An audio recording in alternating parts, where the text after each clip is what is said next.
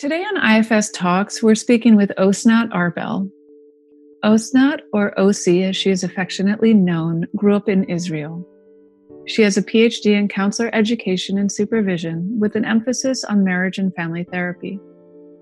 Osi is a certified marriage and family therapist and supervisor at the Israeli Association for Marriage and Family Therapy. Osi is a certified IFS therapist and supervisor and a senior lead trainer for the IFS Institute. She's the co-founder and co-director of the Israeli Institute for IFS.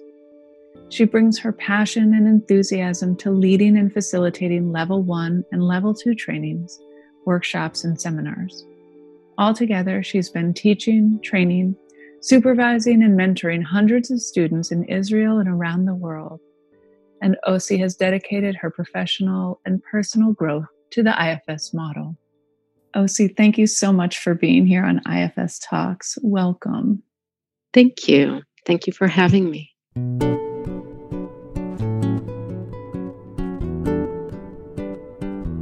Thank you, Osi, for sitting with us. How is it for you to hear this bio? What parts come up? So the little girl in me says, "You go, girl." And the me who is not a part, I am saying that it really feels good to serve a purpose and to bring my passion and my calling, my inner mission, and all together do something that I love and something that I'm really good at and something that the world needs, and to serve a cause. It really feels good.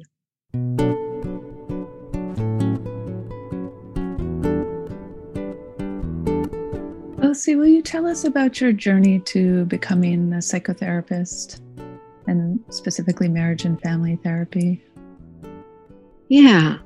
I began my journey in the helping profession during my military service. And I served back then. It was almost 37 years ago, a long time ago.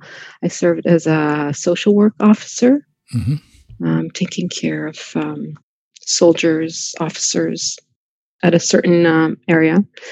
And after the military, I majored in psychology and became a high school counselor.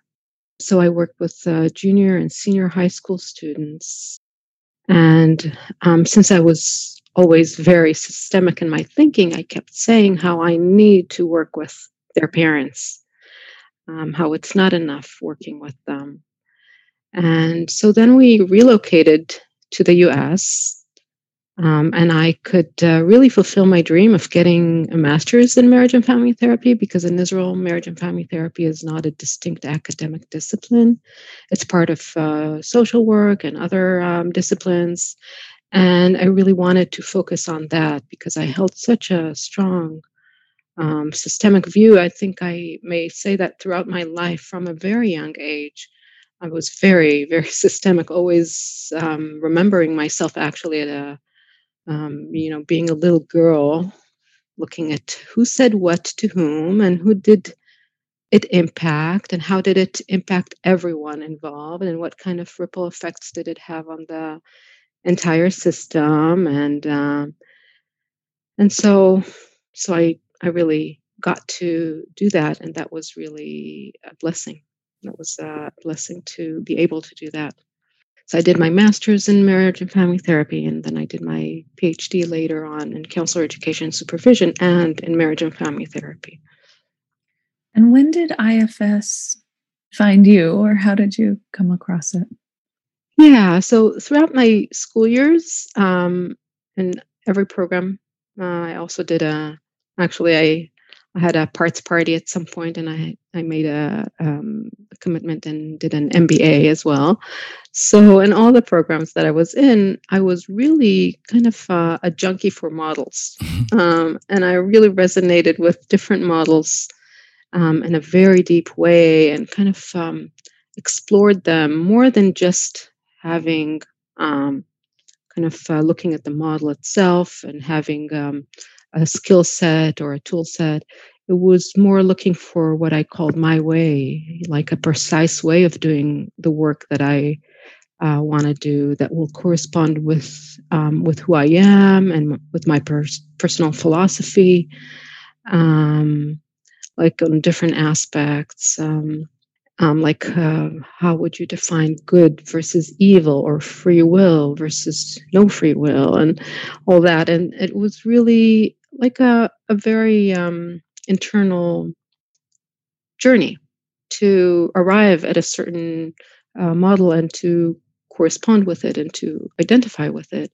And so through my own professional development, I kind of went through several models. I remember me as a young counselor using CBT, and then later on, I discovered the postmodern approaches and really loved how the non-expert stance is used and manifested. And then also I focused on mindfulness and existential humanistic therapy approaches. And then kind of got into Jungian and psychodynamic archetypal work while I was facilitating dream work circles. So throughout all those, I was kind of looking at models that would integrate everything that I value. And I had a little bit of this and a little bit of that. And I really wanted to find that model that would integrate the best of everything. And then I was introduced to IFS, and I got to meet Dick and got to train with him, and was thrilled, really thrilled to find the exact container that will hold all the ingredients that were important to me. And once I found IFS, it really became a lens, a suit, like a way of life and a way of being. I really resonated with it in so many ways, with the multiplicity, with the systemic point of view. It encompassed everything. And I really have a deep gratitude towards Dick and towards the beauty and the richness he brought to my life. Mm-hmm. You sometimes think that, kind of think back and look at the people that are most influential in your life. And Dick has absolutely been one major person that I can attribute this to. And I'm full of gratitude for that. So going back to the reaction towards my bio that I've heard you, Tisha, reading, there's a very old, wise voice inside of me that reminds me, if you've seen further, it is by standing on the shoulders of giants. So, all that has been made possible with the support of many beautiful people and many great mentors. And I have a gift for finding and connecting with really outstanding mentors throughout my life. And it's always seemed to be mutually valuable. And it's really, really moving. Mm-hmm. Really moving.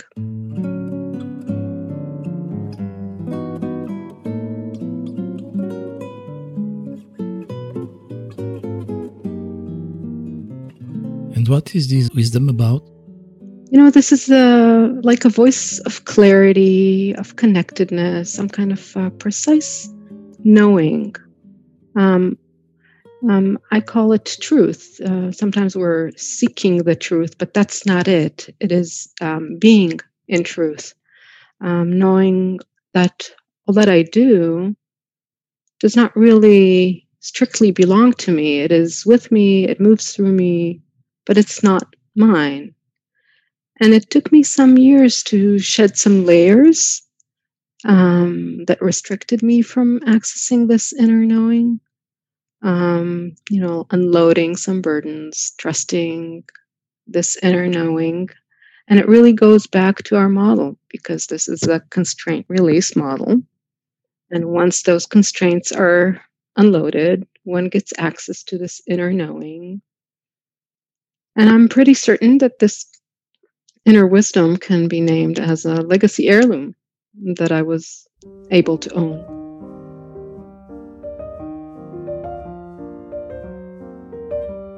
So today, I know you have many areas of expertise, Os, but today we were going to dive into the topic of legacy heirlooms. Can you start us off by letting us know what, in your eyes or in your experience, a legacy heirloom is?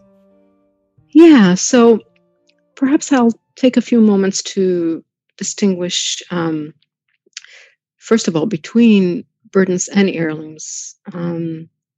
So in terms of burdens, everyone that probably listens to this podcast and knows IFS knows that that parts are carrying burdens, and there are personal burdens and there are legacy burdens. And personal burdens are those beliefs, those emotions, sensations, or energies that are a result of a traumatic memory that the part holds. And personal burdens can be something like I'm unworthy, or I don't deserve, or I'm unlovable.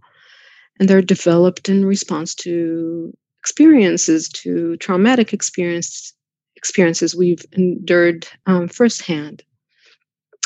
But they're not necessarily the memory itself. It is more of the charge that is attached to the memory. So then, when we unburden the part from its burdens, the memories stay in the system, but in a more neutral way, like less charged. And the more charge there is to the memory, the more unburdening will maybe be needed to free the part to its original form, or to what it was meant to be in the first place, what it was born to be. So, we distinguish between memories and burdens, and between parts and their burdens. And Dick says something that I love hearing, I love saying that as well. You are not your parts, and your parts are not your burdens. Mm-hmm. And he calls it one of the laws of inner physics. And legacy burdens are also burdens like beliefs, emotions, sensations, or energy charges that are not necessarily from our own life experience, but are passed through a certain ancestral line. Mm-hmm. From one generation to the next. And it can also be passed through through a culture at large, or through a certain subgroup, and not necessarily through a lineage. So what it really means is that certain beliefs come from the experience of someone else. And Cinco wrote a chapter on it, and it really beautifully explains and gives a beautiful description of this. Mm-hmm.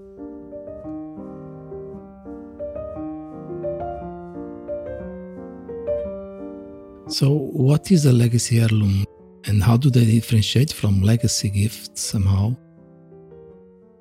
Yeah, so it would be legacy heirlooms are the legacy gifts. I would call that a blessing in disguise. Okay. There would be, if the legacy burdens are the beliefs, feelings, or sensations, or energies that are passed from one generation to the next, held by our parts, then and they didn't originate from our own experience, then the legacy heirlooms are, or gifts, or assets, right? We called them initially. We called them, in our experience, when we kind of looked at it in our work in Israel, we called them legacy assets, and they comprise of, we would say, aspects of self, or self essences, that are really innate and often inherited from our ancestors, but they're really are disguised. They're crusted by the legacy burdens. And they're really a fundamental part of the legacy burden, but they are obscured or they're hidden because our parts are loaded with burdens. Mm-hmm. So we don't really get to identify them that easily, but they're really important.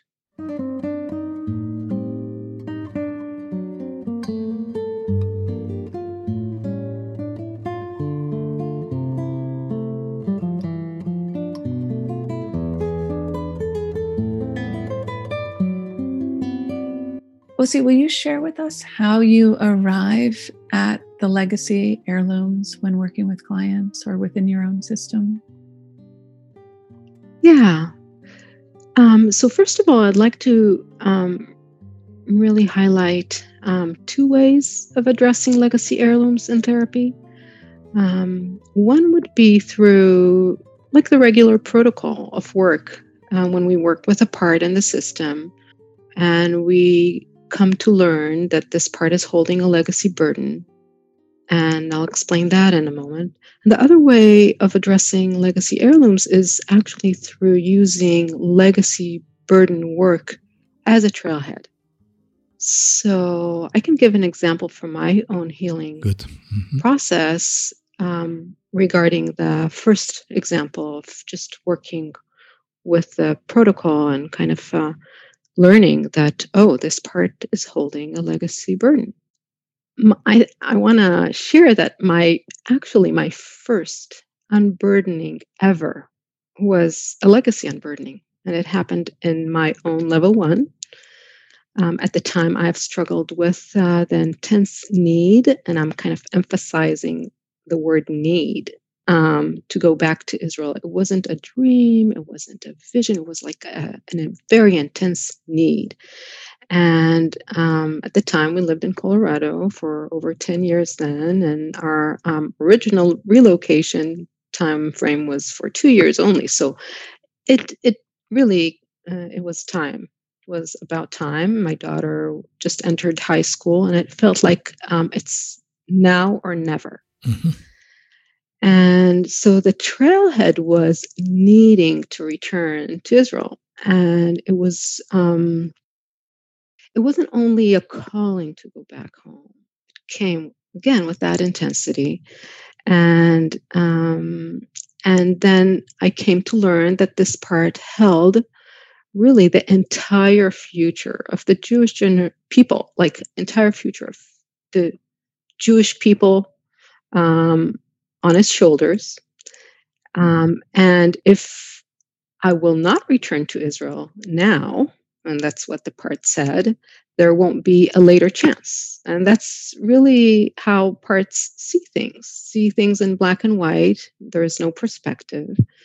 And then, this part went on saying that my children will probably marry outside of the Jewish religion. And then some parts were really supportive and gave some statistics about that and how it's very probable that it would happen.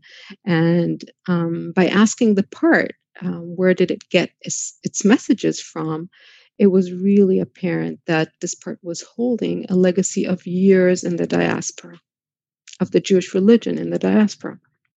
And that message, of course, did not originate from my own life only. It was something that was very much a cultural or a cultural Yes. Mm-hmm. burden, I would say.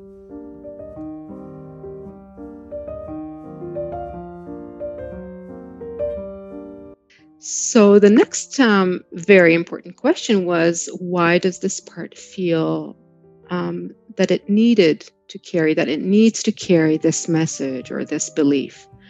And the answer that this part gave related to a larger responsibility towards the group.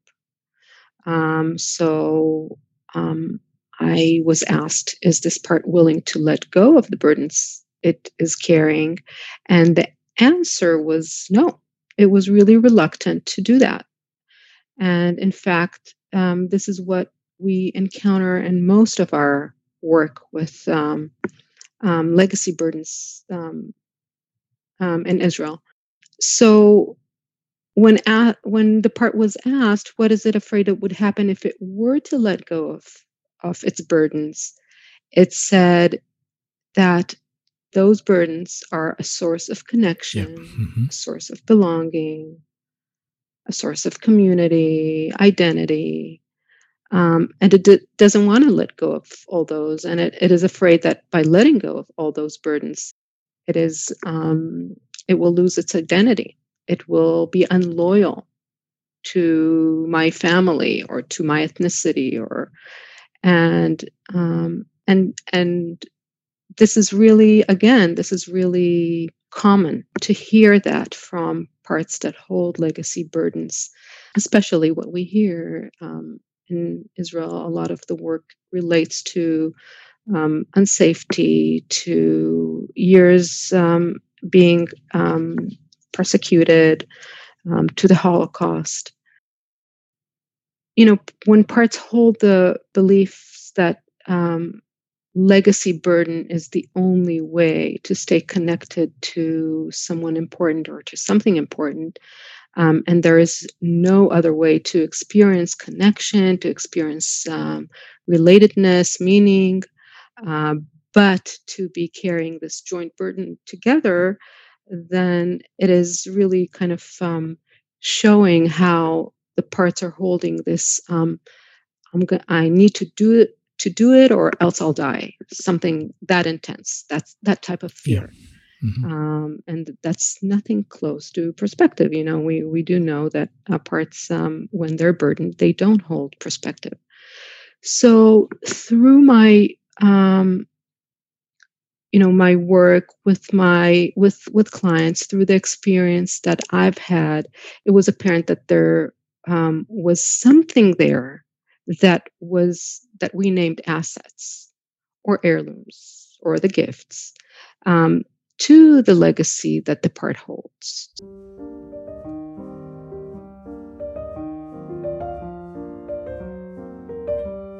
So if we could separate the heirlooms from the burdens and invite the client to cherish, to embody, to be one with, to breathe into, to own those heirlooms, thrive of them, allow them to blossom, and to let go of their burdens, to unload them, to unburden them, those burdens that are associated with the legacy, then the part would be able to transform. And the person can manifest the connection that they always wanted, the love, the belonging, all the aspects of self that they were hoping for and yearning in a whole different way. And that heirloom is part of their repertoire. It's not something that they need to make up. It's just something that they are invited to discover and to differentiate. And this provided hope to the parts, and their reluctance really dissolved easily.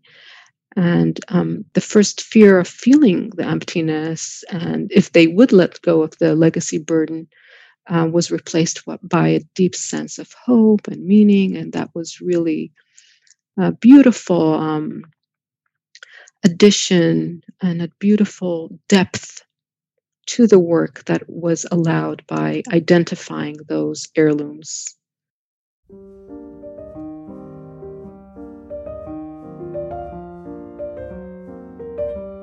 So this is an example when you almost stumble upon a legacy burden and kind of get to discover legacy heirloom when the part is reluctant to let go of the burden, and you realize that there's a deeper yearning there. And you can also address the legacy heirloom before inviting the part to invite qualities. So before the unburdening, it would really be important that you would differentiate between the two before the unburdening. Otherwise, many times, unburdening is impossible because the part is reluctant to do that. But also later on, you can invite the client to invite qualities. And those qualities many times are helping the client to continue to embody those heirlooms. So, clients would invite courage or connection or confidence to be able to continue to really blossom on those heirlooms. So interesting.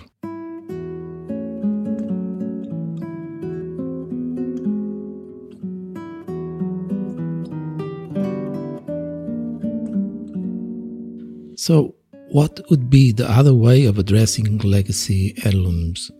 You mentioned it's through addressing it as a trailhead. Yeah, so there's another, there's another way. Let's say a client comes in to therapy to explore a legacy burden, to explore an issue that has been part of their family or heritage, or something that is very uncomfortable to them in a cultural sense or in a larger sense, and they're struggling with that. And their system is characterized by parts that are either holding, right, identifying with some inherited beliefs, um, those beliefs that are transferred through the ancestral line or through a specific subgroup or culture. And there are parts that are reacting to those beliefs in opposite ways. So that's polarization, right? That's what we know of, in IFS. We call polarization. So in my trainings, when I'm leading the day that focuses on legacy burdens, I often begin the day, even before the meditation, with a game I call Things My Parents Said and My Parts Heard. Mm. So perhaps you've been experiencing those, because we've done some nice PAing together. Yes, we did. This game is actually something to allow that energy of those messages to just come through, and people get inspired by it and actually resonate or add their own. And so we brainstorm messages that are heard by our parts, from our parents or from the outside world, from very important figures like teachers, rabbis, priests, or community leaders. And each person selects that message that touches them in the deepest way possible. And then through a guided meditation that I do in those training days, I invite them to find the parts that are playing a certain role related to this message. And mainly, we're looking for the parts that are holding a polarized position regarding the message in both directions.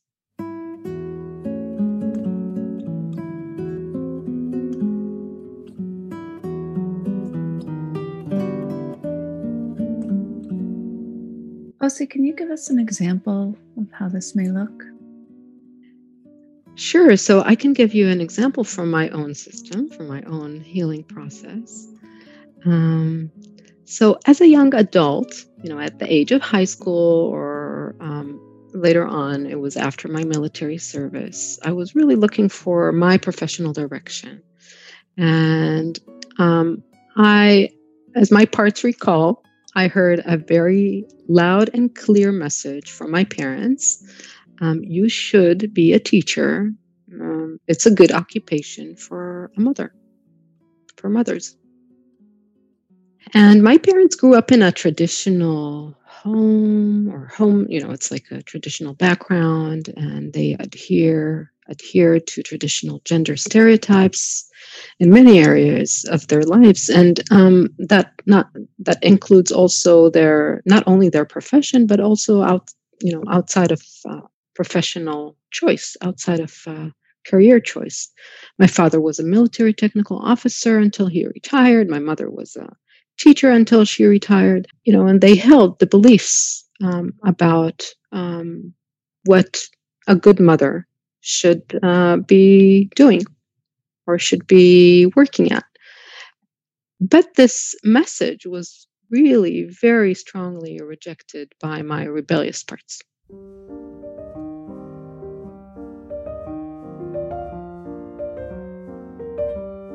So if we take a look at this from an IFS perspective, there are protectors that are being organized around a certain burden of an exile. And their attempt is to avoid feeling the pain of the burden, right? So it's not only that I've had strong rejection to this message, but I actually had a polarization around this message. So there were two main groups of protectors that were organized around that burdened exile and they were polarized with each other.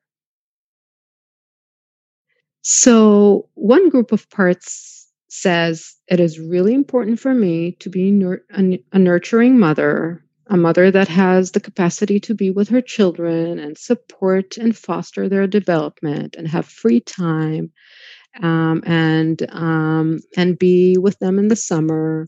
And this group of parts says your choices and your availability will impact the way you are able to care for your children. So that group of parts is really resonating with that message. And there's another group that says, well, you cannot comply with gender stereotypes. And complying with gender stereotypes is accepting and contributing to the glass ceiling that you're rejecting at your core. And so this group is also saying that, I'm powerful and I can do anything that I want. And nurturing and supporting my children is not only my sole responsibility, it's a mutual responsibility of both parents, father and mother. And that group of parts is denying this message. So we have both group of protectors that are trying to fill a protective strategy around the legacy burden. And the legacy burden is women's priority is to be a mother, and the professional choice should take that aspect into account.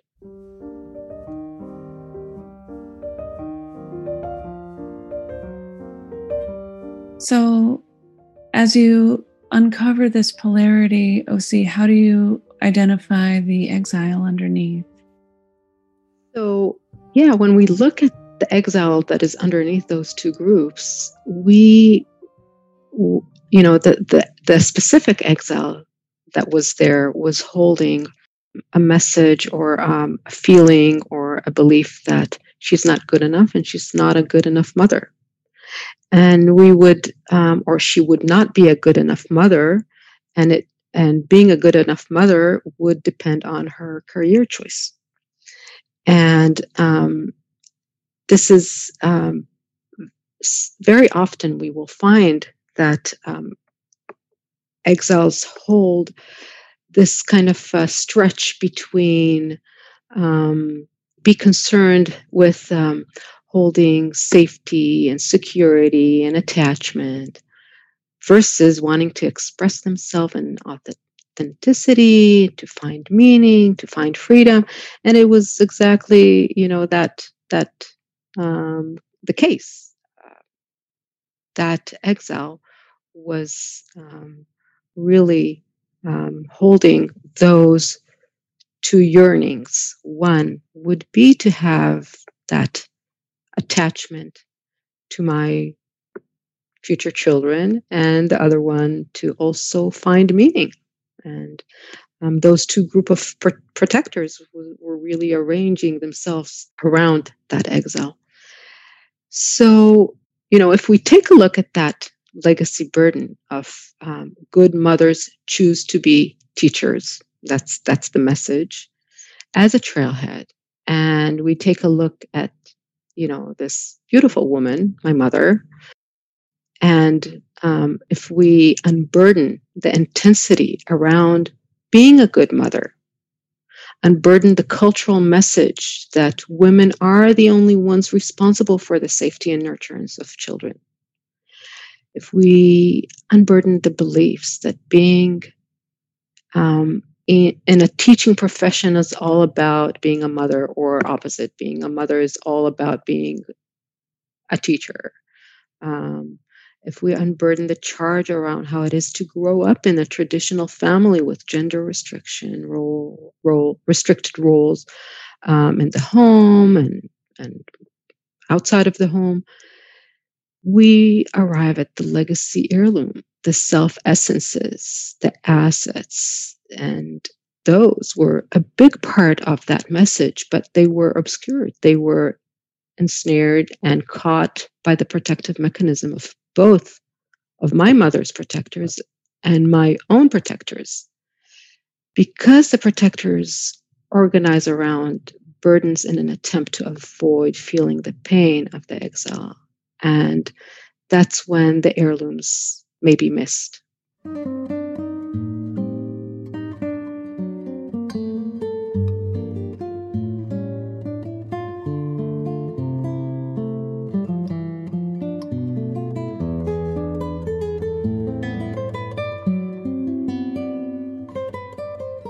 So interesting, Hossie. So what is the essence of that heirloom that you did receive or find?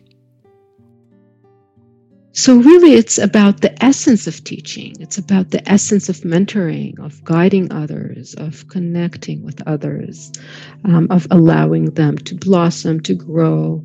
And that has been passed to me as well, but it was completely covered with a certain message that was burdened. And that burdened message was loaded with fear of me getting hurt, of my mother's own experience of being vulnerable and overstretched while, juggling career and home and raising children, by the hardship of attempting to break the limits set by gender, by the pain of, adhering to gender restrictions.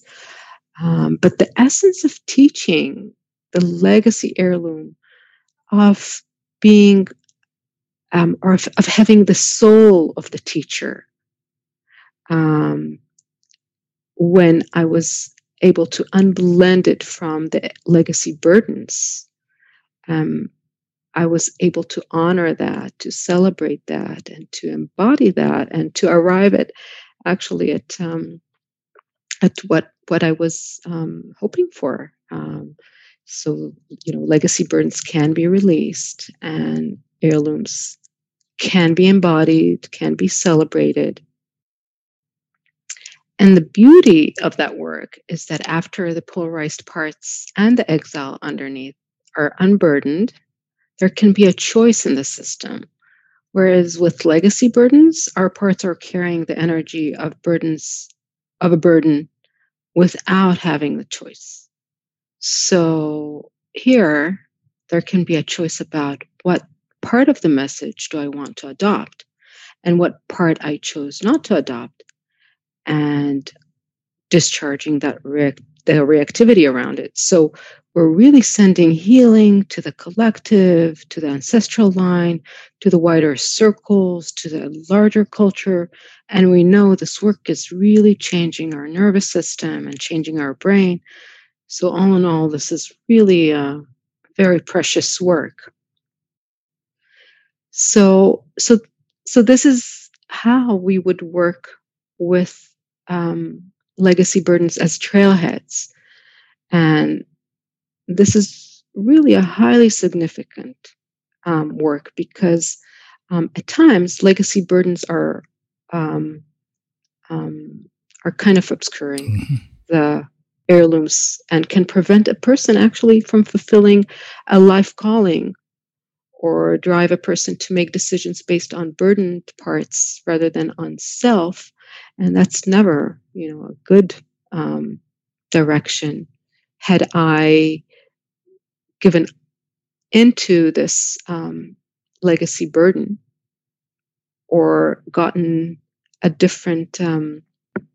made a different decision based on the legacy burden, based on some point in this polarization, I wouldn't say that I have fulfilled my calling, because that would have been just adhering to a burdened part rather than really getting into the essence of the message, the essence of the asset, the essence of the heirloom, and allowing me to get the real gift that was underneath all the fears, all the restrictions, all the burdens.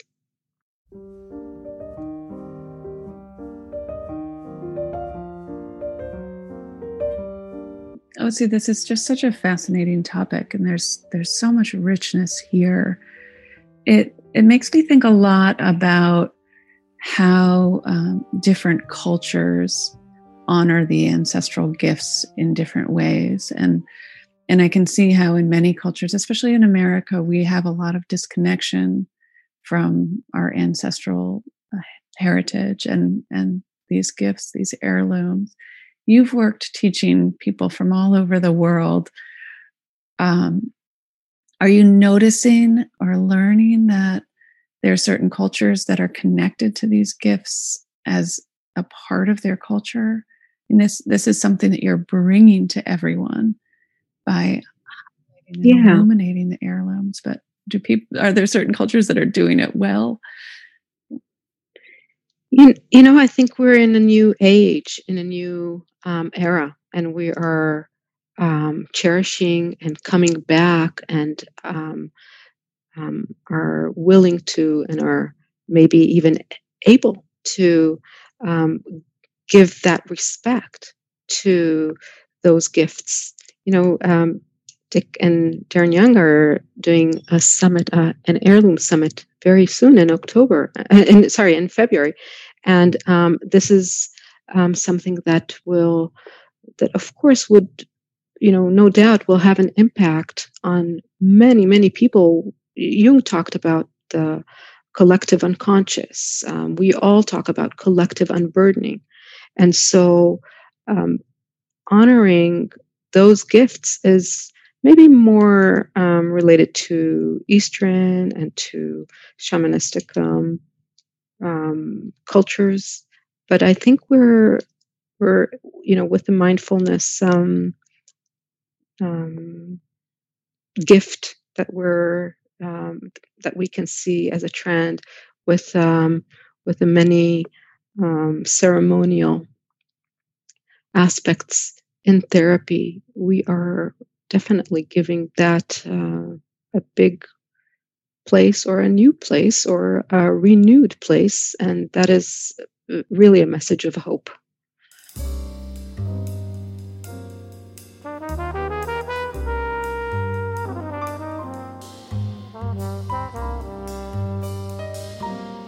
Ossie, in what other ways have you been able to embody legacy heirlooms? So as I continue to unburden, to work with my system, to do the work that my parts are hoping for, are yearning for, are seeking, I've learned, and I continue to learn, to listen to my intuition, to my inner wisdom, to my inner voice. So some of the messages I've heard over the years were actually going against this inner voice, this inner wisdom or inner intuition. And it's not only about my upbringing. It is also all around us. Mainstream psychology is looking for evidence-based. That's really important. That's really significant for a model to be accepted that way, to be accepted by a larger, by the institutions, by the mainstream. But as I am looking into my own parts, my own inner messages, as I'm able more and more to unblend from parts that are untrusting inner knowing, untrusting inner wisdom, doubting it, being skeptical about it, this inner clarity appears and makes much sense. And through that, I can bring more gifts to the world around me and to my own system. And, one of those examples is a very strong teaching and experiential piece I did in level 2 around self-like parts, which I would love to share in the future. It was almost like being channeled or channeling something that was beyond my wisdom, that was beyond me, and it just became very clear. It became very structured, and it came out, and it is something that is definitely benefiting and can benefit others. So it's more about listening inside and and trusting my inner voice, my inner wisdom, and relaxing, calming down those doubtful, those skeptical parts, those parts that need some kind of proof. Yeah, beautiful. Well said.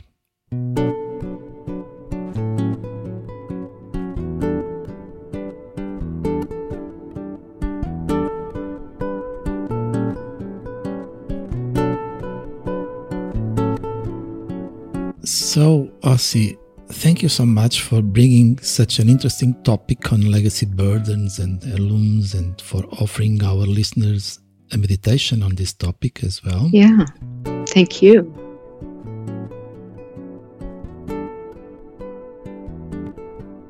We are running out of time for this episode, but I want to remember a beautiful piece of work you did on legacy burdens in our Level 2 in London. With this amazing participant from Germany, married to an Englishman and living in the UK. And the problem she wanted to be addressed for this demo was the humiliation she was suffering every November in the UK media during the Remembrance holiday, when she felt all Germans were pictured as Nazis and aggressors. And she went through a beautiful legacy unburdening throughout many generations, from her grandfathers to their children and grandchildren. Such a beautiful work you did together on such a difficult and traumatic event, the World Wars. Yeah. And it was so amazing that a Jewish therapist was guiding a German client burdened with Nazi ancestors and the World War collective trauma.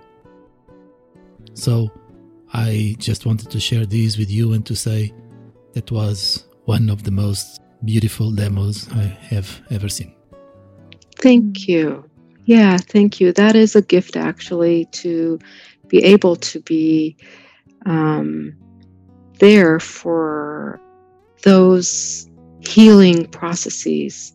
And I don't think that it was by a coincidence. I believe that there needed to be my involvement, or, it was a calling for me to be there. And it was really something that has impacted me and gives me hope.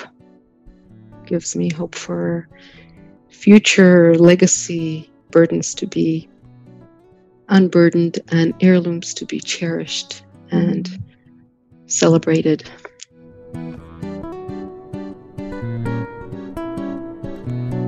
If listeners would like to find out more about you, Ossie, or find about your future teachings, how can you be contacted and known? Yeah, thank you. I have a Facebook page called Osnat Arbel, PhD LMFT, and I have a website called osnatarbel.com that is not as much up and running as I would like it to be, but it's very basic, so they can contact me through there. They can write me an email, osnat.arbel@gmail.com.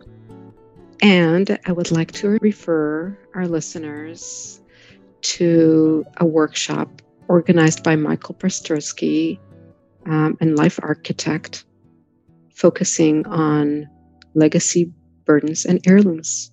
And it'll take place in February, and we would love to see you there.